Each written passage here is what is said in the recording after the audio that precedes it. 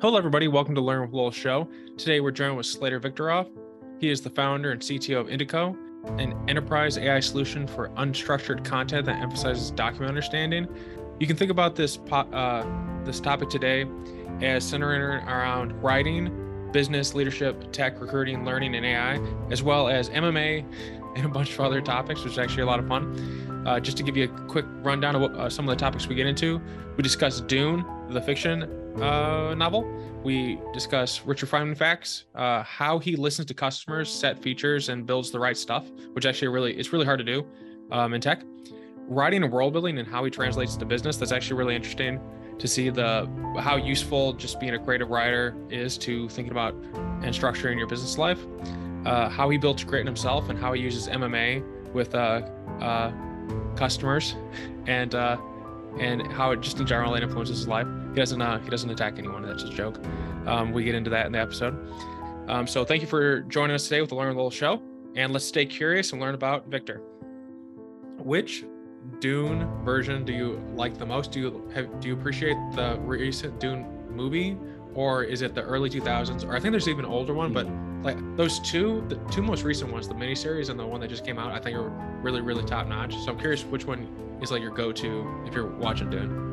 Yeah, so I will say I haven't actually seen the miniseries. It's really good. Yeah. I will say there's a special place in my heart, I think, for one of the other ones you're talking about, even though it never actually got made, but Jodorowsky's Dune.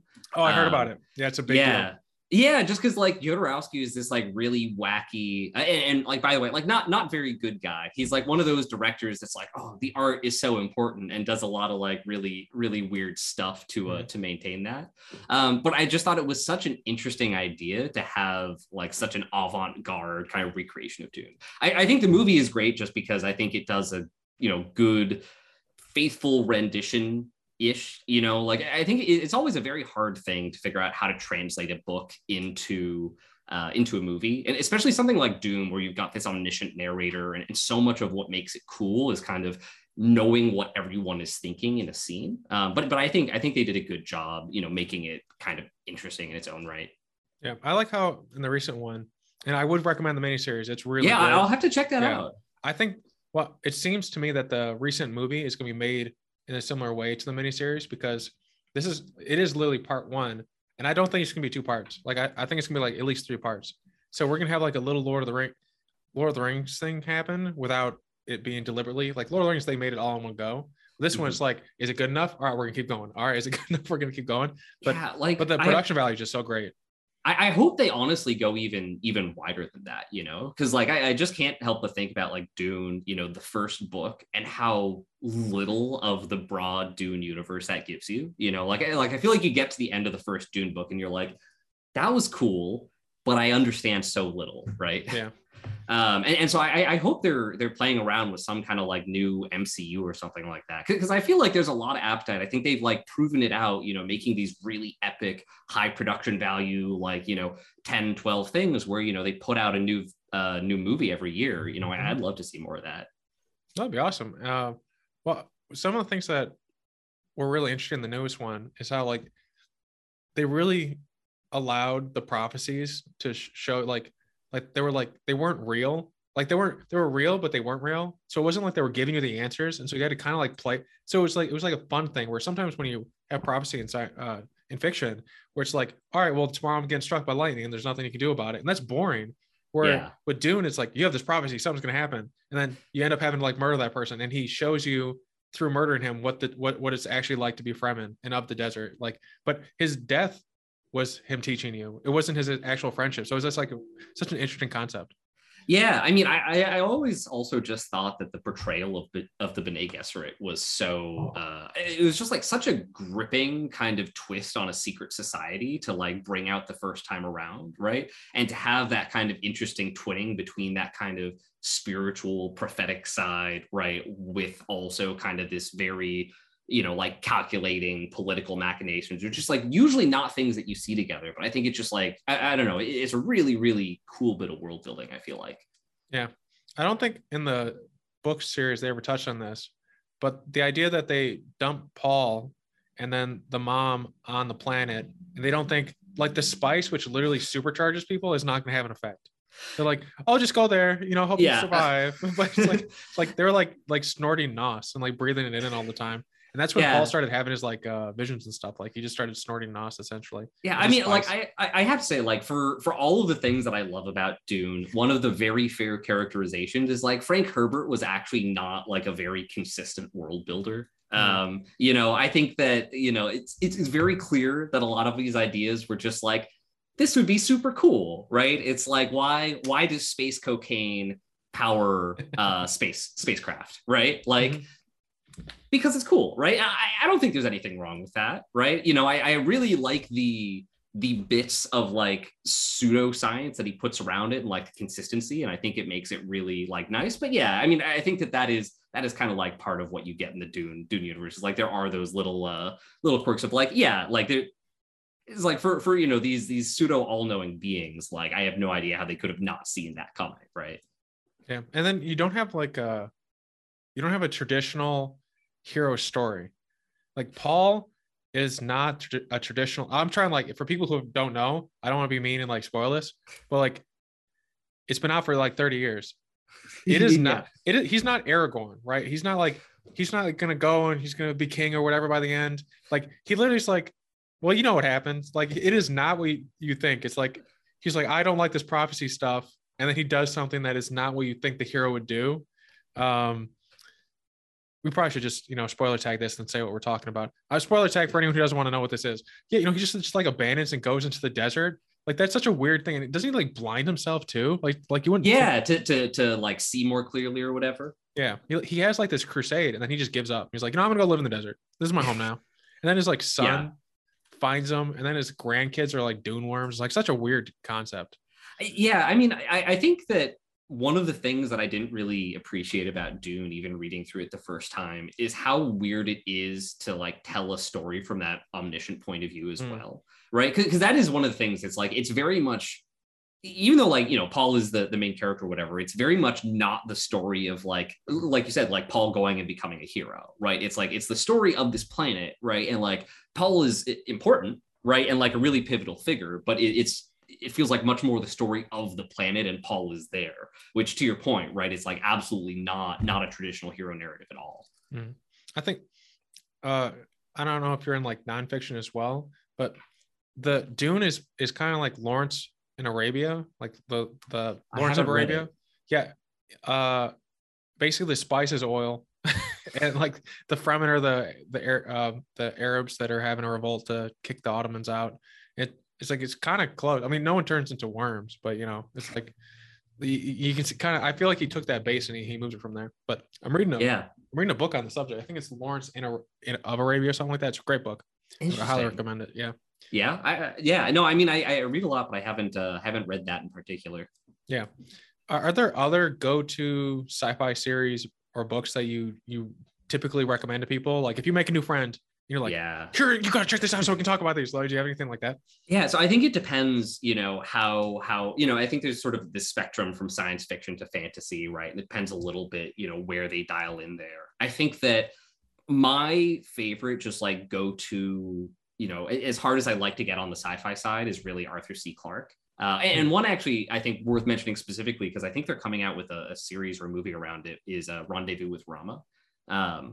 And that was one of my first pieces of, I think, like really hard sci-fi. And just to like, kind of highlight the story, not to give anything away, but it's sort of like an alien spacecraft shows up, and it's the story of these scientists like figuring out what on earth this thing is.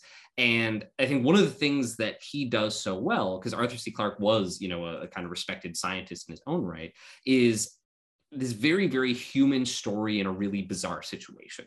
Right. It's like, how do really ordinary scientists react when you put them in the middle of this, like highly imaginative, bizarre alien craft? And he's just a really, really good writer. I know 2001: A Space Odyssey is like obviously his most famous work, but I think that, the quality of all of his stuff is really, really high. I'm a big fan of his writing on science. Like he's able to describe chemistry and other concepts in such a way where it's kind of fun, even if it's dry. Even this is coming from someone who reads textbooks all the time, but like, but like he makes it a little bit more fun. Well, and I it's much think more there's like digestible. such an amazing value in making science digestible, right? I mean, I think Feynman is probably the most common example of that, you know, and it's so interesting, I think, hearing Feynman talk about it himself, because, you know, I went and read, you know, Surely You're Joking, Mr. Feynman, and, you know, just understood the sheer wealth of research he contributed to, right? Just amazingly prolific. Then, you know, he wins the Nobel Prize for this particular kind of diagram, and he's very almost self-effacing, right? He's like, oh, you know, like I won the Nobel Prize for drawing pretty pictures, right? But you know, I think it's so much the inverse of that, right? Is he came up with this very simple analogy for extremely complex behaviors and reactions, right? And I think that it's interesting on two ways, right? That is the thing that they point to as the greatest contribution he ever made. And then at the same time, how he almost doesn't give himself credit for it, because, you know, it's not real science, it's just explaining science. So I think it is both incredibly useful and not paid enough attention to by most folks. Yeah, and he had a weird life. He started out, he was working on the Manhattan Project. He was just constantly, this is a funny anecdote. I don't know if you had like your favorite Feynman fact, but mine is that he'd get so irritated by there being like so many compartmentalizations of during the building the bomb, that he would just go into these people's offices and just break into them and take the files. And then he'd have like his own special file box with all the information. He was just constantly getting in trouble for it. I love it. I think one of my favorite like Feynmanisms ever is like, if you don't know what's going on, ask a question. Or he like goes through and like someone's walking him through, I want to say like some early nuclear reactor, and he knows absolutely nothing about reactor design. You know, he's like this physics guy, right? So, you know, he's like, I don't even know why they called me in here, but they think I'm an expert for some reason. So they're like blueprints, and he points his hand. He's just like, all right, randomly he points at some valve, and he's like, what happens if that fails? And the guy goes and like reads through it. It's like, oh well, wait a minute. And, you know, by kind of the sheer random happenstance, you know, he found something that didn't actually have an appropriate failsafe. But I think it's I don't know. I get very frustrated with how siloed things are today. So, you know, I think I resonate with that frustration very much. Yeah, especially since at our fingertips, we have the whole internet. We have the ability to connect with anyone. I was emailing someone from that's in Asia right now. And so it's like, you know, we can be having a Zoom call. Like you're in Boston, I'm in the Midwest, like access to all this technology yet. I mean, this is not like a new thought, but like people feel pretty like, I don't know the word, siloed, I guess. Yeah.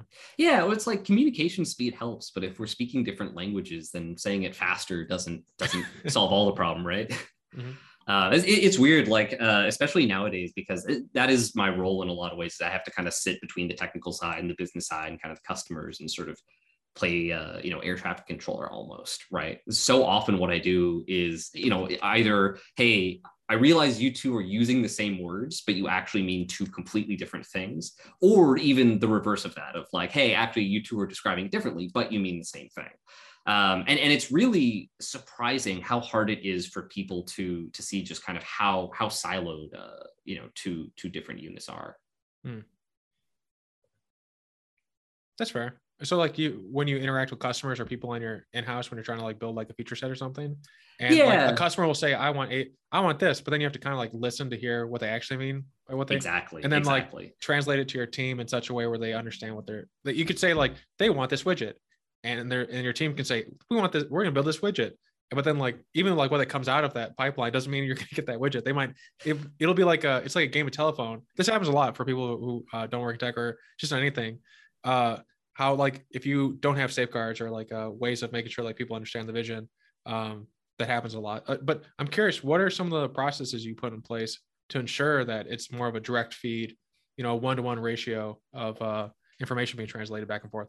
You know, a lot of what it comes down to is actually, you know, I think the game of telephone is exactly right. You know, I think that we can't hope that we're going to perfectly sort of translate from one side to the other. So we've tried to focus much more on what does that contract look like? You know, what should we be coming away from, you know, at this particular stage? And I think one of the things, for instance, that's most critical for us is, you know, when you're out there and you're talking to customers and someone is asking for a particular feature, you've made two problems there, right? Because when you're talking to customers, very rarely should they be like, this is the specific feature, I want. You should be trying to direct them much more. Here are the problems that I have. Here's what I wish I could do, which is actually really importantly different from, this is the specific feature that I want.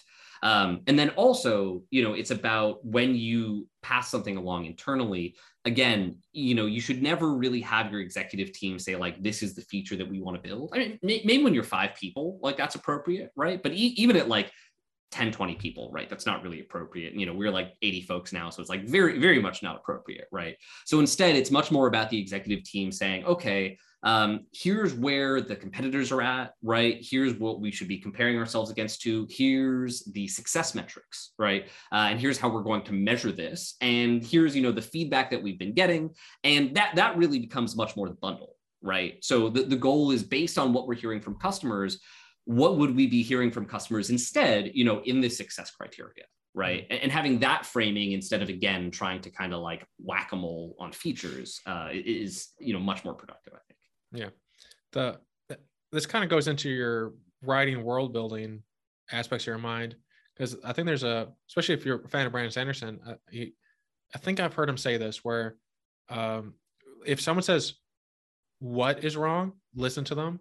But if they say how to fix it, don't listen to them, because they'll give you a sense of like, hey, there's something going on here, but like usually they're not the people to figure it out. Yeah, actually, I think he gives this exact feedback for writing critique, and it's amazingly helpful, right? Because, and that's something I do. I write fiction. I've got a writing group, and so we give each other critique. And one of the things that's really hard is figuring out, how do you critique someone else's writing? Especially something like fiction, it's very, very personal. And how do you kind of separate your personal opinions from kind of whatever? And that's really the key, right? Is your experience can never be wrong, right? You might not know how to fix it. You might not know, what they should change, right? You might not even know if the experience you're having is intentional or not, right? Someone might be like, wow, I felt like really disoriented reading this page. And maybe that's good, maybe that's bad, right? You could take the next step about like, oh, I was disoriented. You should add like XYZ details, right? But maybe I was like, actually, you should be disoriented on that page. That's exactly how I want you to feel, right? And I think that's the real difference, right? Is like you set kind of the goal and the experience and find that delta, right? As opposed to being really prescriptive about what a solution looks like. Actually, this is a great way to segue into a question I definitely wanted to ask you. When we talk about experiences and how they shape things, I am curious how your experience with MMA affects your world and business, particularly, and to what extent it does, if at all. Do you think like your background in MMA affects like how you go about doing business? Yeah, I mean, I think that so I will say that I am very strong-willed generically. So actually, let me maybe preface this. There's probably an answer that I would give, and probably an answer that some of my coworkers would give. Yeah. I think the most important thing from my perspective is really the aspect of grit, right? I think something that I often say is like, people in tech really hate getting hit in the face, which is understandable, right? But as like an MMA guy, I am very used to getting hit in the face and be like, oh yeah, like good one, let's keep on going. And sort of that sense of very healthy competition, if you will, right? So I think that's one place where it's like very, very healthy, is it gives you a sense of like what really matters, like what doesn't, like really helps you roll with the punches and build up that grit. So I think that's really, really helpful. That's probably the answer I would give. I think probably, in fairness, my coworkers would emphasize the fact that, sometimes I will get in fights with customers, right? Not like brutal ones, obviously. I'm like very, very tactful, but, I have a really clear sense of sort of the correct way that people should go about AI projects, right? And there's a lot of hype and whatnot, and I can get somewhat combative, right? Personally, I actually see that as like very, very different from my MMA experience. And believe it or not, like when I'm doing MMA, I'm like the happiest guy in the world. The judge always has to like, tell me to stop because when the guy like gets a hit on me, I want to tell him good job, but you're not supposed to talk during a spar. But yeah, so I don't know. There's probably two sides to that. Yeah. So you have customers come in and you just start wrestling them in the middle of the board.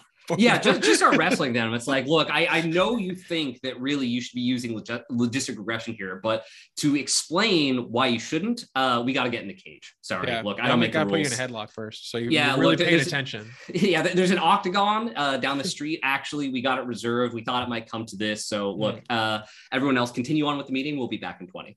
I mean, if they do it and then they don't immediately abandon you afterwards, like, that they want to be your customer. That's true. No, that is a fact. That's a serious takeaway. It's like, look, if you want to buy Indico, you're gonna have to fight me. Sorry. Yeah, you need to at least get me to a draw, and that's how I know you're worthy. You gotta like pull the sword from the stone, but like you have to like get in the octagon for like 10 minutes, like Spider-Man or something. Yeah, it's tough because like sometimes people use that as a joke. So like I have to be very careful in my reactions. Like someone, I think in the early days of Indico, we were at the office. It's like, oh, like we disagreed on like the pointing for a ticket or something. And we're like, oh, we got to fight in the octagon. I'm like, I mean, we could if you want. And everyone's just like horrified. Yeah. I to your point, I think a lot of people aren't really used to like disagreeing, I guess. Yeah. Like I think people, they want to, I don't know what it is, but it's like the confrontation of saying, hey, you might be wrong here.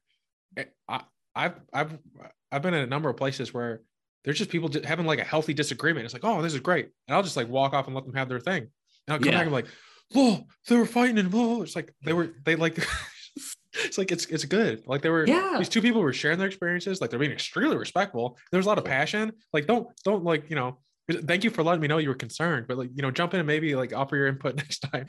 Yeah, I feel like that's what success looks like, right? Yeah. It's like you've got to it's like people do naturally disagree. And kind of like I was saying earlier, a lot of my job nowadays is even just like two people might even be saying exactly the same words for that reason, because people naturally want to agree with each other. And like, that is good. Like coming to consensus is a really important part of the process, but it's even more important because I think people do have that strong predilection to point out, it's like, hey, even though y'all both said that you want a feature that looks like, whatever X, what about this particular aspect? Why, right? Actually, I think y'all, you two folks are thinking about this in a slightly different way.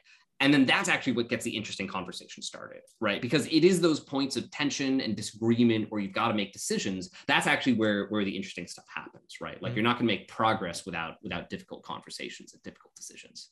I actually think that a team really doesn't become a team until they can disagree with each other. Like until they sit there and just really are like, I think we're going in the wrong, like this is the vision. I think this is the right set for it. And they just talk about it. And like they can get passionate as long as they're respectful, like, don't be mean. Yeah. But like, I've built several teams, grown several teams. And there's a moment where like everyone's just new, cause they're growing fast. And they're like, I'm respectful and I'm listening to your ideas and I'm letting it go. And then there's a moment where like everyone's like, I have opinions and I'm sharing them. And it's like, yes, it has happened. Yeah. We're a team now. And we're even like everyone's like working and producing, right? But like that moment is like the before and after, just in terms of production, how people feel the culture, like is entirely night and day. And I totally have a team of like 80, so I don't know like how that scales with I think the biggest team I've had is like 25.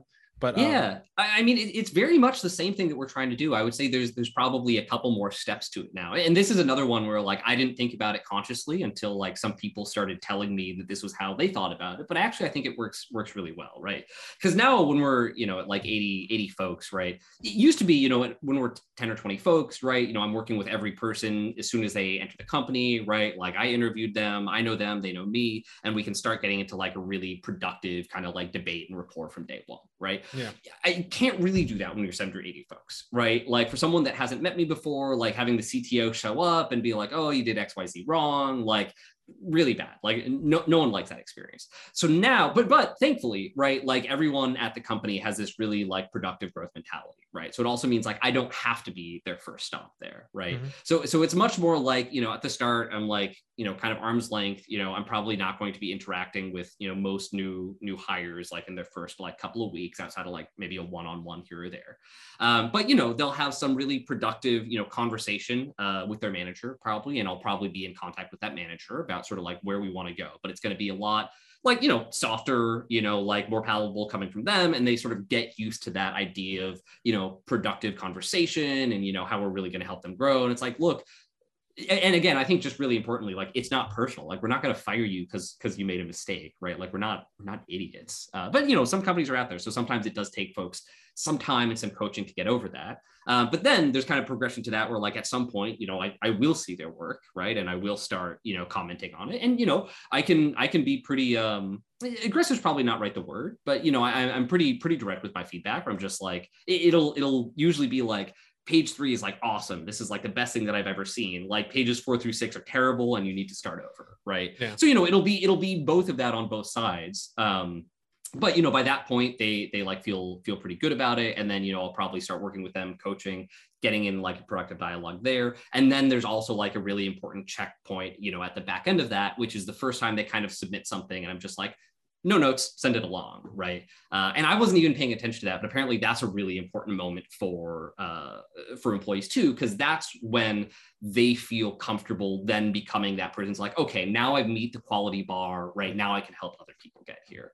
Mm-hmm. And now there's like a bunch of other folks that can kind of bring people through that same kind of arc, but that's kind of how it's scaled with size. That makes sense. Are there things that you do to signal to people that you're like when they're coming in, that you have a different organization or their processes to get the best out of people? Because something I've found is that like in the interview process, I have a couple of things I do that just like are basically, you don't need to give me the stupid answers. Like tell me who you are so I can know who you are, and I'll tell you who I am so we can see if we'll work together. But like, absolutely. And then when you work at places, it's like, is this really going to be what it's going to be like? Because there's so many places, especially in startups, where like everyone knows what to say, right? But like many places do not believe in what they're saying. Yeah. So I'm curious, like, what do you do to kind of not just signal, but to show people, not show, don't tell, like new hires so they can really, get up and do their best. Well, like to your point, it starts before the hire, right? Like, you really have to start this in the interview process, right? And so, in our interview process, I think part of it is we've got honestly a really, really good set of core values that we do really own and embody. And, a portion of that is that not only does everyone have a core values interview where we go through, here are the 6 core values, but your performance review, is actually done against those 6 core values as well. So that's one piece that is definitely really important that shows like, yes, like we care about communication and education and, this sort of mentality. But another piece that's really important, the way that I often say it, and actually this is in sort of like learning about productive disagreement, the way that I often say it is, at the core of Indico, we are doing something new, right? That means that by definition, nobody knows the right way to do it.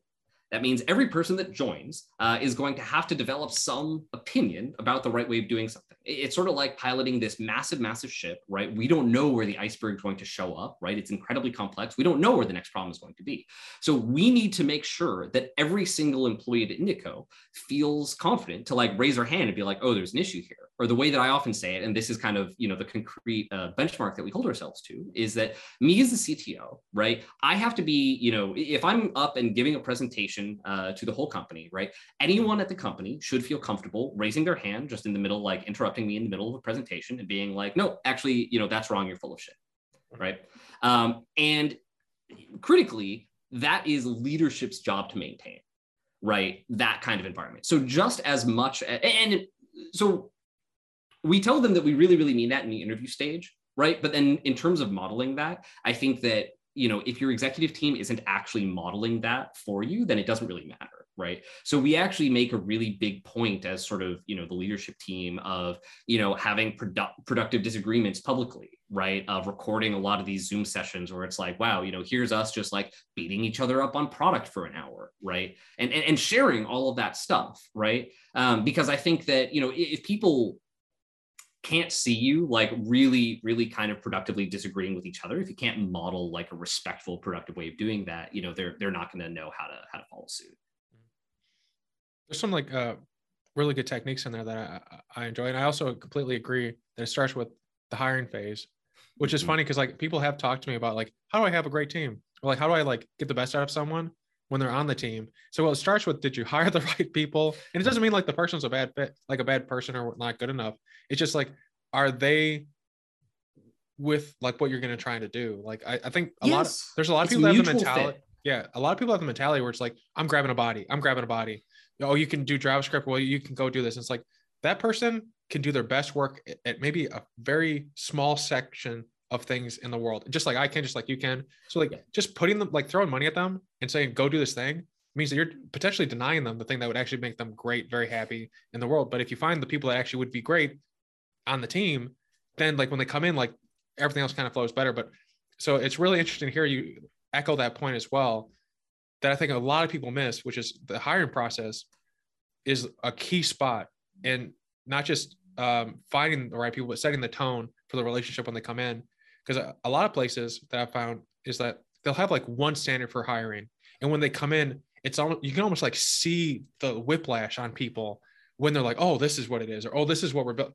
I've known people who join a place and they are literally like, so what are we building? Just to double check, because like everywhere just screws with them so much.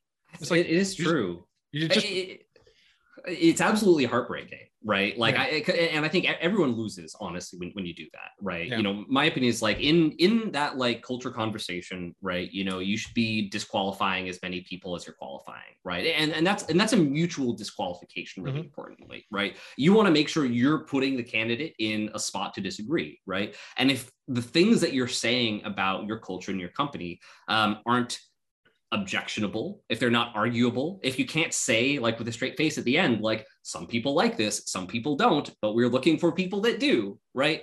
You know, then you haven't really, you know, then you're just kind of doing apple pie kind of stuff, right? Stuff that just like sounds good, but it's probably not realistic. Yeah. Are there, how do you force yourself to continue learning and trying? I imagine the team's a big component of this, but do you have like any mechanisms where like people that you know that are like as good as you or better, but like CTOs and other companies will like come in and like audit you for like kind of like how teachers do, you know, like they'll sit in the back and just watch how you do your job for like a day. You're like, here's so many things that you could be doing better, because they're the person who's removed enough to give the outside perspective to help people see how they're speaking. I'm just curious if like if you have any processes it's like that. Interesting idea. Yeah, no, I mean, like it is. I think that the further you get and like the deeper into like a technical niche you get, like the harder it is to find mentors, unfortunately. So like I think that I guess maybe also like, to be fair, like when you're younger and like starting out, or like when I was like, there was just so much that I had to learn. It was like everyone had something to give me almost, right? So I think that it has gotten a lot harder for me, right? I think that I have started to invert things a little bit, right? I mean, like on the one hand, I'm just like desperate for peers, right? And yeah, like there's a couple of friends that I've got where just like, you know, just like every conversation with them is awesome, and we just like email together from time to time, and that is helpful. But you know, I actually really appreciate you bringing it up, just this notion of like staying sharp, right? And keeping on top of stuff, because I think like I'm terrified about it, honestly, every day, right? This idea that I'm going to get slow, and the stuff that I'm learning now is, and the way that I'm executing on it is just very, very different from what things looked like in the early days, right? You know, it used to be this very direct, like, you know, I'm going through this tutorial, like I'm checking off these tickets, right? I'm building this feature in X amount of time, right? And it's different now, right? I mean, it's not better or worse. It's just very, very different.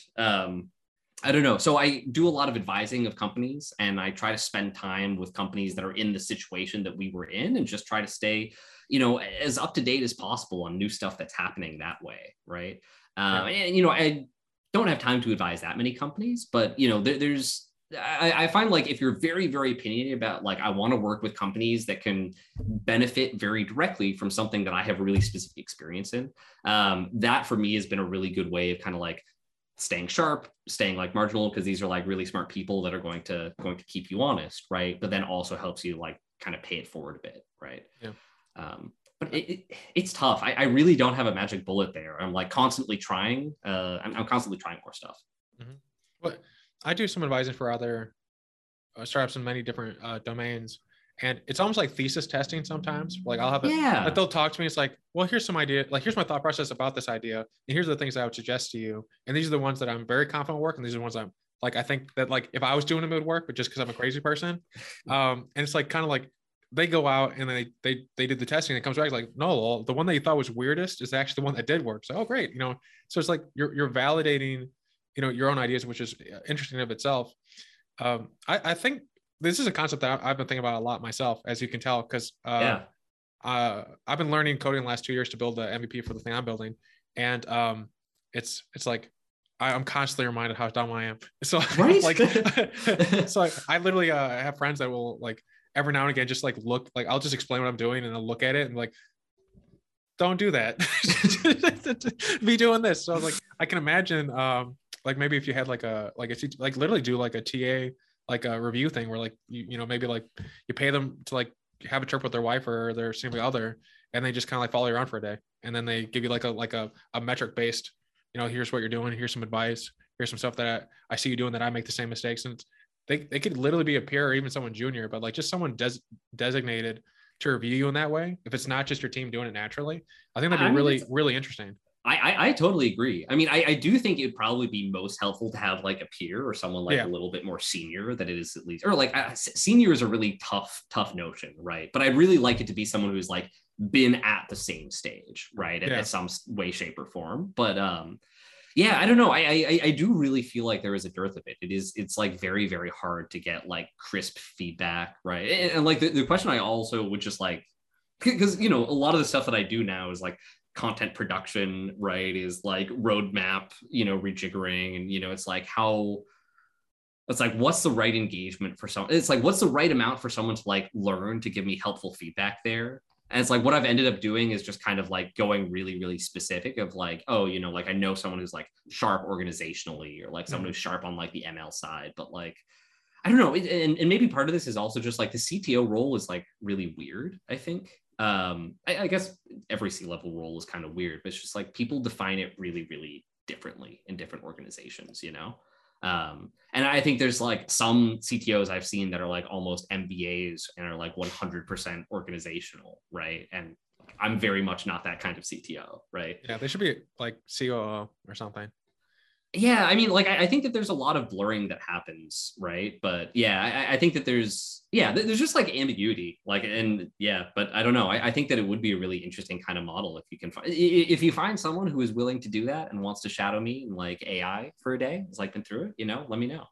Okay, I know a bunch of people, so I'll poke some people. All right, dope. Yeah, it depends on how you perceive colleague or above, but and then at the same time it's the areas that you want to improve upon. Maybe it's not technical leadership that you want to work on, but just leadership in general, like how do you like manage and get the best people out of people or something like that. I don't know. So like to your point of subdividing it down, that might be a like finding someone with the composite skills to just be a one-off. That might be like two Narnia, but you can find like some people with specialized skills in those different areas that could help. Yeah, I mean, I think to your like earlier point of like staying sharp, I think the place where I find myself like most aggressively in need for that kind of thing is honestly on the technical side, you know. And you know, I guess part of that is just because I'm a deep tech guy, but it's just like, but I mean, you know, you are too, so I know you understand it, right? It's just like when you're really, really deep, you know, finding someone that you can productively bounce ideas off of is really hard, honestly. And it's tough, especially like deep in the technical side, right? If you don't have anyone to like bounce ideas off of, you know, that the line between brilliance and insanity can be really, really fine. Yeah, that's usually where you find it. It's just, exactly that's the thing, right? It's like, but you need like someone to help, like, you know, bounce and like when you through it, like sort the insanity from like the gem of brilliance, right? Yeah, I think it's really hard to do solo. Yeah, are there like is there like it's probably like revolves around your tech stack, but there's a lot of really great communities out there on Discord around different frameworks. And there's usually like a couple people on there that are always crazy and give feedback. And it's like, how do you have a full-time job and do this? Like, you're such a great, you know, like, please let me know if you ever need help with stuff. But that's like one way I find people. I literally just like go to like the oases that they all hang out and like find them there. Yeah, I mean, I spent a lot of time on Stack Overflow back in the day. I'm a top level mod on Stack Overflow. But I think it's doable by framework. I think it's really hard for again, like the deeper technical areas, right? Like it's really hard for me to like walk into an AI community. So like some of them are just like run by cranks, right? And like the folks that actually know what they're doing, often it's like one of them and a bunch of other folks. I don't know. It's just tough. And a lot of them also just because they're like academics, like really hate anything public. Yeah. One way that I found is that I keep up with journal publications. So I'm on like Sci-Hub, Also, And this is actually an interesting thing about AI. Believe it or not, the journals in AI, well, there basically aren't any journals in AI, but okay. even if you look at the very top quality journals like Nature, right, they have retraction rates that are like 40, 50% for AI, Yeah. which is like, it's like makes you want to barf, right? Mm. So it's actually, it's highly conference driven, which is really interesting. Okay. It's almost all open publishing, partially because actually there's not, the universities in the US, like, unfortunately, are not very good at AI for a couple of reasons, just like on average. And you actually see in the US much more of the research is coming out of private industry labs, which is weird. You know, it's got its pluses and minuses, but one of the pluses is that it means everyone is doing open publication, and so just everything is on archive, and like Elsevier is basically a non-issue, which is kind of cool. Mm-hmm. Yeah, but I don't know. It's a weird situation. Part of it is just like AI is like a really, really weird kind of a space. Well, are there specific areas, you know, someone might be listening right now that can help you out. Are there specific areas that you are trying to dig deeper on that you need help with? Yeah. It's geometric deep learning, multimodal fusion, and machine teaching. I've never all which are fields that debatably exist. Yeah. Yeah. I've never heard of these things before. So that's I mean, I'm happy to give you like the whirlwind. I think they're like awesome, frankly. Yeah. What are the each of like what are yeah. So machine teaching, as you know, like a contrast to machine learning, is this really interesting notion that if you look at traditional machine learning objectives, right, people will constrain things pretty heavily, like, oh, it's a classification task or like a data extraction task or something like that. And the problem is that actually matches human experience very poorly. So one really good example of this might be something like you know, you've got a Twitter, right? And you're trying to do binary sentiment classification, right? So that's a really classic ML task. Now, obviously, if I've got a tweet that says like, the battery is good, but the screen sucks, I can't really classify that as positive or negative, right? No matter how many people I have classify that, right? There's going to be some irreducible fuzziness to it. So machine teaching is really, really roughly this idea that what if instead of, you know, just classification tasks and sort of these really, really constrained problem framings that we've had in the past, if there's a way we could change our objective functions to more closely match the way that humans teach one another. So it's, you know, I think one example of where this was applied, it was a really interesting place where OpenAI actually applied it to the task of summarization. Now, summarization is tough, but one of the toughest things about summarization is understanding which summary is better than which other summary.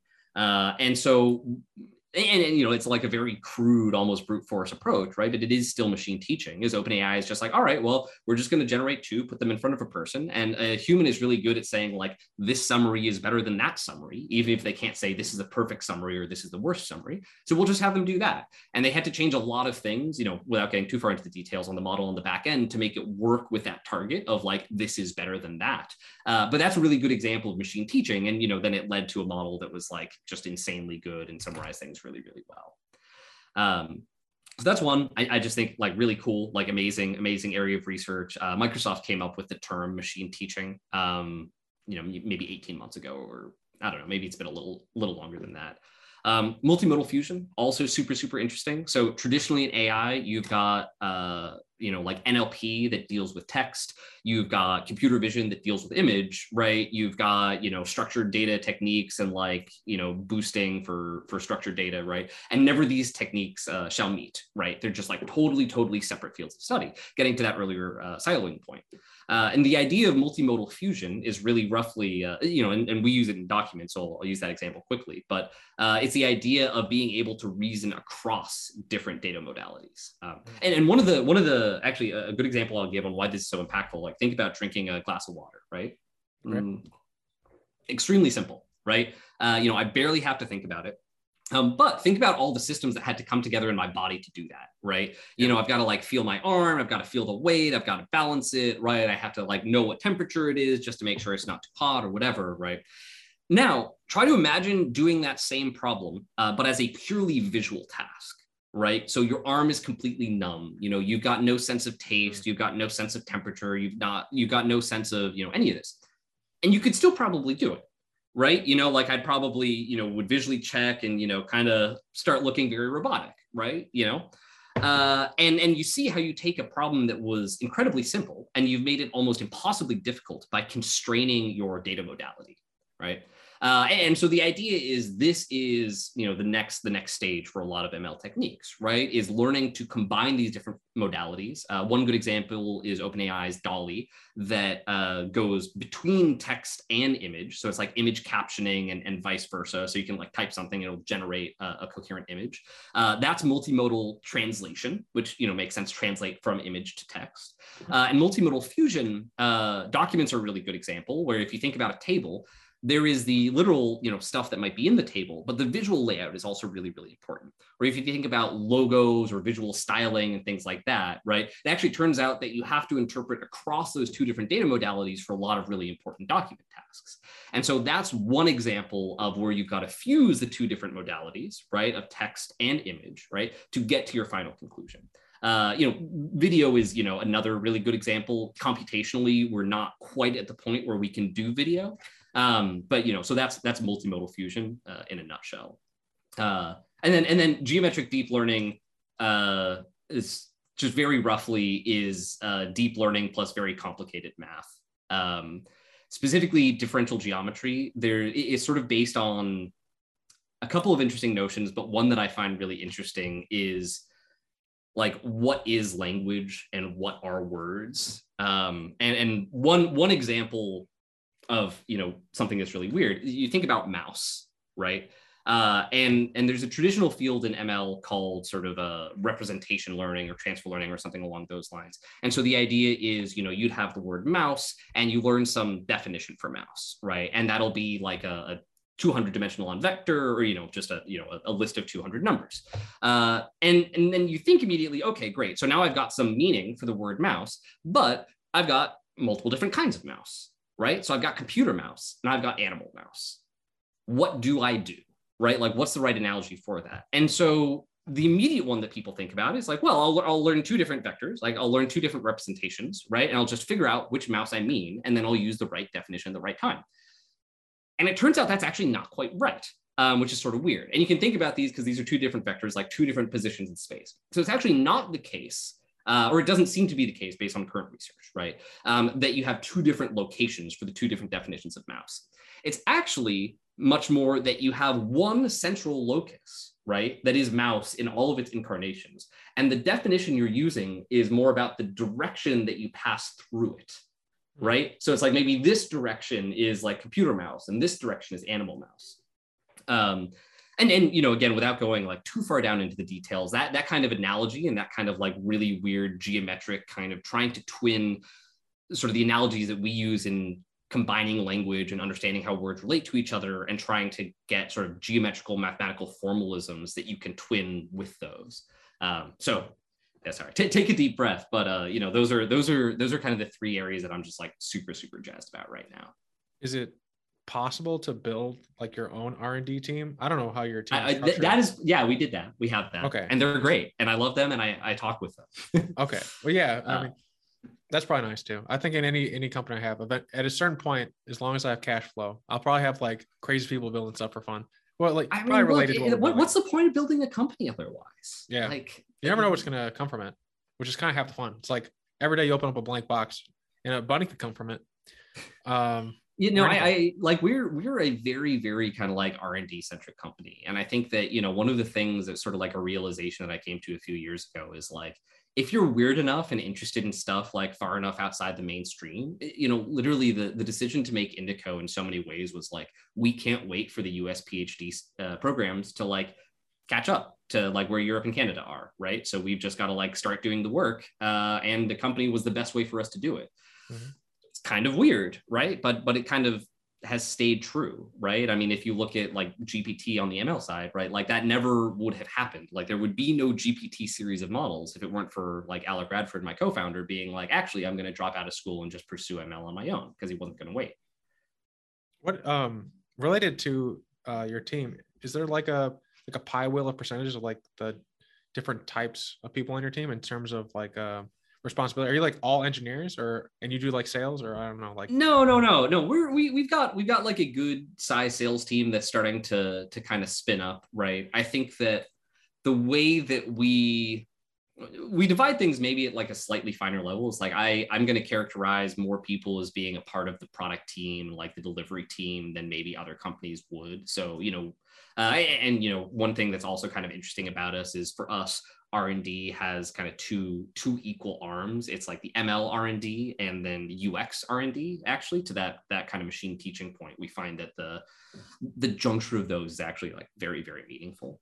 But yeah, so we're somewhere between 60 and 70% probably technical for some definition of that, but getting towards 50-50. But I think that even if you look at the folks that are technically part of our sales and marketing organization, right, or delivery organization, like they're very, very technical folks. Like I think that we try to make it really clear, like you don't have to be a PhD to understand ML, and actually, a lot of the important relevant details. I don't know, like we have like mini PhD sessions almost, even with folks that are going to be, like EBDRs, because I think it's really important for them to understand that kind of stuff. So, they might be characterized as like an ML analyst or something like that in another organization. Do you have like in your organization like this, like brown bag lunches where like people can go and like learn from each other in either a structured or unstructured way, to kind of have like your own like in-house university similar to we've got a couple of those. I think we are trying to figure out like how we want to take that up to the next level. We got which is awesome is we've got Friday demos between like engineering and sales and marketing, and often sales and marketing might bring a customer in to present about how they're using the product, and like all that's awesome. I really like that. It's a good place for sort of like centralized folks to talk. We also have an ML reading group that's kind of more generic stuff, and then we're now starting kind of an archive reading group that's sort of like a very specific like research paper review kind of session. But I think it's also a place where like, and I guess we also do have a very like open meeting policy. So we have a lot of meetings that might be customer meetings or something, and mark, hey, this is open to engineering. So, we like to have new engineers like see a couple of customer meetings during their onboarding, for instance. But I think it's something that we are trying to figure out how to scale right now, right? Trying to figure out like, we don't want a huge number of them, but it's also, like 70 or 80 people, figuring out like what that balance is kind of tough. Mm-hmm. That makes sense. Yeah. I guess last question on operationals. Is there an operation problem that you're running into right now, or like something that you recently solved that you wouldn't mind sharing? Because sometimes actually, like it's like people only share like the nice things, but like what is something that was a pain point and now that you've solved, and how did you do it? Yeah, so actually, I think on the R&D side, this is really interesting one where we changed how we thought about R&D as a function. And the key problem that we were trying to solve, right? And I think a lot of organizations have this issue, is that if you think about R&D as like a portion of the development process, engineering doesn't get plugged in very early, and then the handoff is really messy, and then the time it takes to actually implement the thing and get it out into production is like very, very long. And it's bad, like, and everyone's unhappy with the whole process, right? So we tried to ask ourselves, okay, how do we sort of reimagine what R&D looks like? So this is part of what led to us redefining. It's like, okay, there's R&D at the top level, and then there's ML, and there's UX as two subdepartments of R&D. But actually, the key organizational change was a bit different from that. It was about tying product initiatives to SWAT teams. So the way that we said it instead is like, okay, everything should go through product. So that was number one, right? Is that like usually R&D is like off doing its own stuff, and they're not directly beholden to product. And we're like, all right, well, we've got a really great product team, right? And they understand enough about ML and the R&D stuff, right? That we can actually do this effectively, planning through them. So that was step number one. Everyone goes through the same product organization. Step number two is like, as we've got the success criteria around one of these initiatives that's more R&D-y, like we don't know exactly the way to do it, but also actually now a lot of our product initiatives are going to be more R&D, is we form a SWAT team. Right. And so the idea is like, when we define success criteria, before even we have the specific features or the mocks built up, we kind of bring together this group of folks that's like engineering and product and ML and UX, right? And, depending on the project, it might be a slightly different group of folks, but call it 5-ish people that are then responsible for seeing through the problem definition and experimentation through to kind of the engineering point. And then the idea is like they are the quarterbacks through to production, even though they might, you know, kind of bring the rest of the organization into different pieces. So switching to that kind of like SWAT team idea, you know, bringing engineering and product in from the very beginning, you know, twinning them to R&D is just, you know, made a world of difference. Mm-hmm. Sounds very similar to what Pixar does. There's a great book. I literally just I have like a stack of nonfiction behind me. I just finished reading. Stop it! I have Way of Kings. That's underneath this book. Oh, no way! Yeah, what a coincidence. Yeah, but this book that kind of talks about like they use a similar structure. It's called brain trust, where like a movie can be considered like your SWAT team, where there's all these different people building it, but there's one person who's kind of leading the charge, and those people come up and they have meetings where they kind of like check each other and see how they're doing, and they give each other, you know, like this is what might be going wrong, but not like, you know, this is how you should fix it. And then they percolate down, and then they keep going with making their individual movies that, you know, for Pixar at least turned out pretty good for them. So it seems like that makes me feel good. Yeah, that's super interesting. I had never heard of that before. I kind of wish I knew. It was a hassle figuring that out. Yeah, it's a good book. I'd recommend it. Creativity Inc. You said it's called? Yeah, Creativity Inc. Yeah, I think Creativity Inc. and then Work Rules by Laszlo Bock would also be a book you'd enjoy. It's right across the room. That's why it looks weird. Awesome. Yeah, no, that's perfect. I will definitely check that out. That's a good tip. Yeah, I think it seems like in both those, you're already gravitating to the lessons in them. But the nice thing is that they have some of the trials and failures and some of the other things around it, which I think might kickstart you into thinking of other ways to do things as well. Like they were hugely interested in influencing to me, just to get my like, hey, these are things that actually have worked, and I can like experiment. Like, are these things that's going to work with us? And then now I can kind of like do even more, because you can kind of see what they've done since then. And so it's kind of fun. Like they're like a little tiny like research colony. We're on like Gen 0 of this, right? And like I'm sure there's stuff that we're screwing up, and it's like a lot better than what we were doing before. But you know, like any lessons on like fine tuning it's like very useful. Mm-hmm. Do you have like an amount of time you allow to elapse where things are happening before you do an analysis of the process, like what you just suggested, outlined? Like how much do you let it live in the wild before you see like what's working, what's not, and then affecting a patch essentially? Yeah, like I wish I had a like formal number rule for this, but we are really conscious of it, you know, because I will say that we almost always have been on the wrong side of that. Right. I think that it is tough. You know, I have a really, really high sense of urgency. So, you know, I think that especially in the early days, it's like we do something, you know, oh, hey, you know, we should change this process. I show up tomorrow, I'll be like, everything isn't fixed yet. You know, like what? You know, now obviously like you've got to actually give the process a shot. So I think right now we just try to be really clear about like, here is when we're making the decision by, right? And I think that because there's challenges on both sides, right? Because like you can't let it go forever. You can't be like, you know, time really does matter. And so you kind of want to understand the shortest possible time where you have real good data. So we just try to kind of mutually agree, be like, you know, this is a 30-day kind of thing, you know, this is a 90-day kind of thing. But, you know, some stuff like, you know, the overall sales process for us, you know, it's going to be 12 months before we actually get, you know, the data like end to end. So we've got to like think really critically about like, okay, what are some underlying theses we've got that will kind of signal if we're on the right direction or not? Yeah, that makes a lot of sense. So I have one last question, then I just have the rapid fire ones, because I know we're coming to the end. I want to be respectful of your time. So I believe you have some hot takes about venture capital. And so I would just, just want to hear your thoughts on it, on raising, on the field in general, and kind of get a sense of your thoughts on it. Yeah, I think that it's like I don't know how hot my takes are. It's like it's hard to tell, but I think one of my strongest ones is I think that there is too much of a focus on raising as a success metric. Right. Oh, yeah. I think I get really, really frustrated, especially when I hear young entrepreneurs come and be like, oh, well, like this model is great because like this company did it and like they raised $20 million. It's like, you have no idea what's going on there. right? Like there's companies that like pop out of nowhere, like raise $300 million pre-revenue, right? And then die the next year, sell for 200 million, right? And like everyone's upset and like the investors don't even get their money back, right? And I think that's really, really important. I think one of, so I work with Photo 6, I'm an EIR there. And one of the sayings that one of our partners there had that I love is startups die of indigestion, not starvation.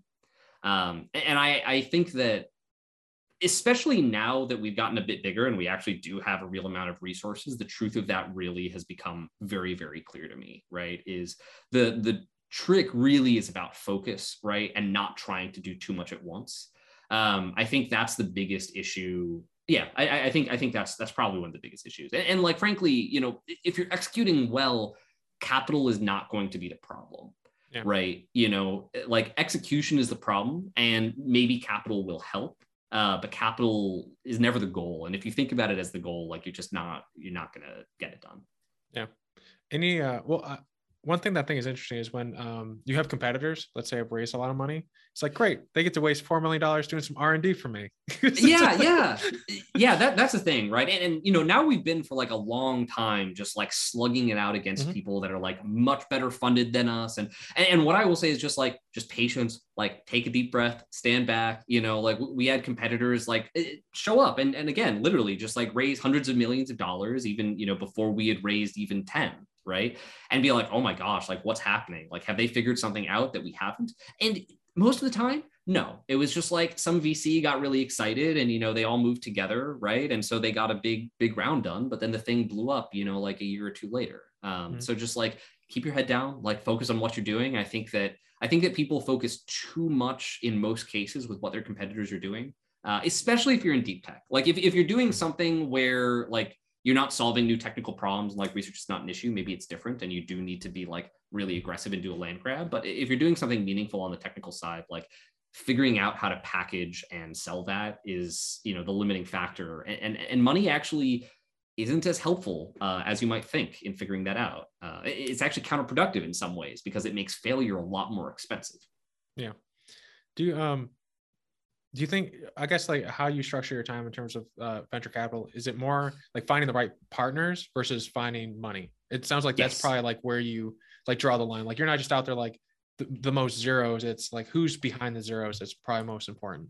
100%. Right. I think that I guess everyone's got a different philosophy, right? But the way that I view it is it's number one, like find the best partners possible. Like that's the most important thing, right? And then, it's almost like the size that you're raising should be an output, not an input, right? And you should really be dictating that and being like really, really firm. I think something that people don't understand is like, the most likely interaction you're going to have with your investors is your investors wanting you to raise more money than you feel comfortable. I'm sure there's some exceptions to that, but that was really weird and felt totally backwards to me when I went through it. But again, it's like, make your business plan, like commit to what you're going to try to do, right? And then make sure that everything is sensible and the numbers, work out, and then raise the amount of money that you need. I think that a lot of companies kind of flame out by just trying to raise as much money as they possibly can. And it's not a good idea. It doesn't work out. Yeah. That's interesting. All right. So I'll not segue again because I know we're coming to the answer. I was about to like ask you another. I was like, wait, no, we have like 3 minutes. Like stop a little. All right. So I'll ask this one because I know that's the story. It'll take like 5 minutes. All right. But what is a question that you have that is unanswered that if someone could answer, and this isn't like the deep tech questions we were talking about earlier, like anything else besides that, like maybe personal, unless you're just like machine code all the way down. But what's the question you have that is unanswered that maybe someone listening could answer for you? That is a tough one. I want to know how to get urban highways removed in Somerville. It's like it's a dumb, like very specific thing, but someone might actually know how to do that. There's like I don't know, it's like a very specific thing that would make my community better. Yeah, I wonder if there's like analogous to like permaculture for urban planning.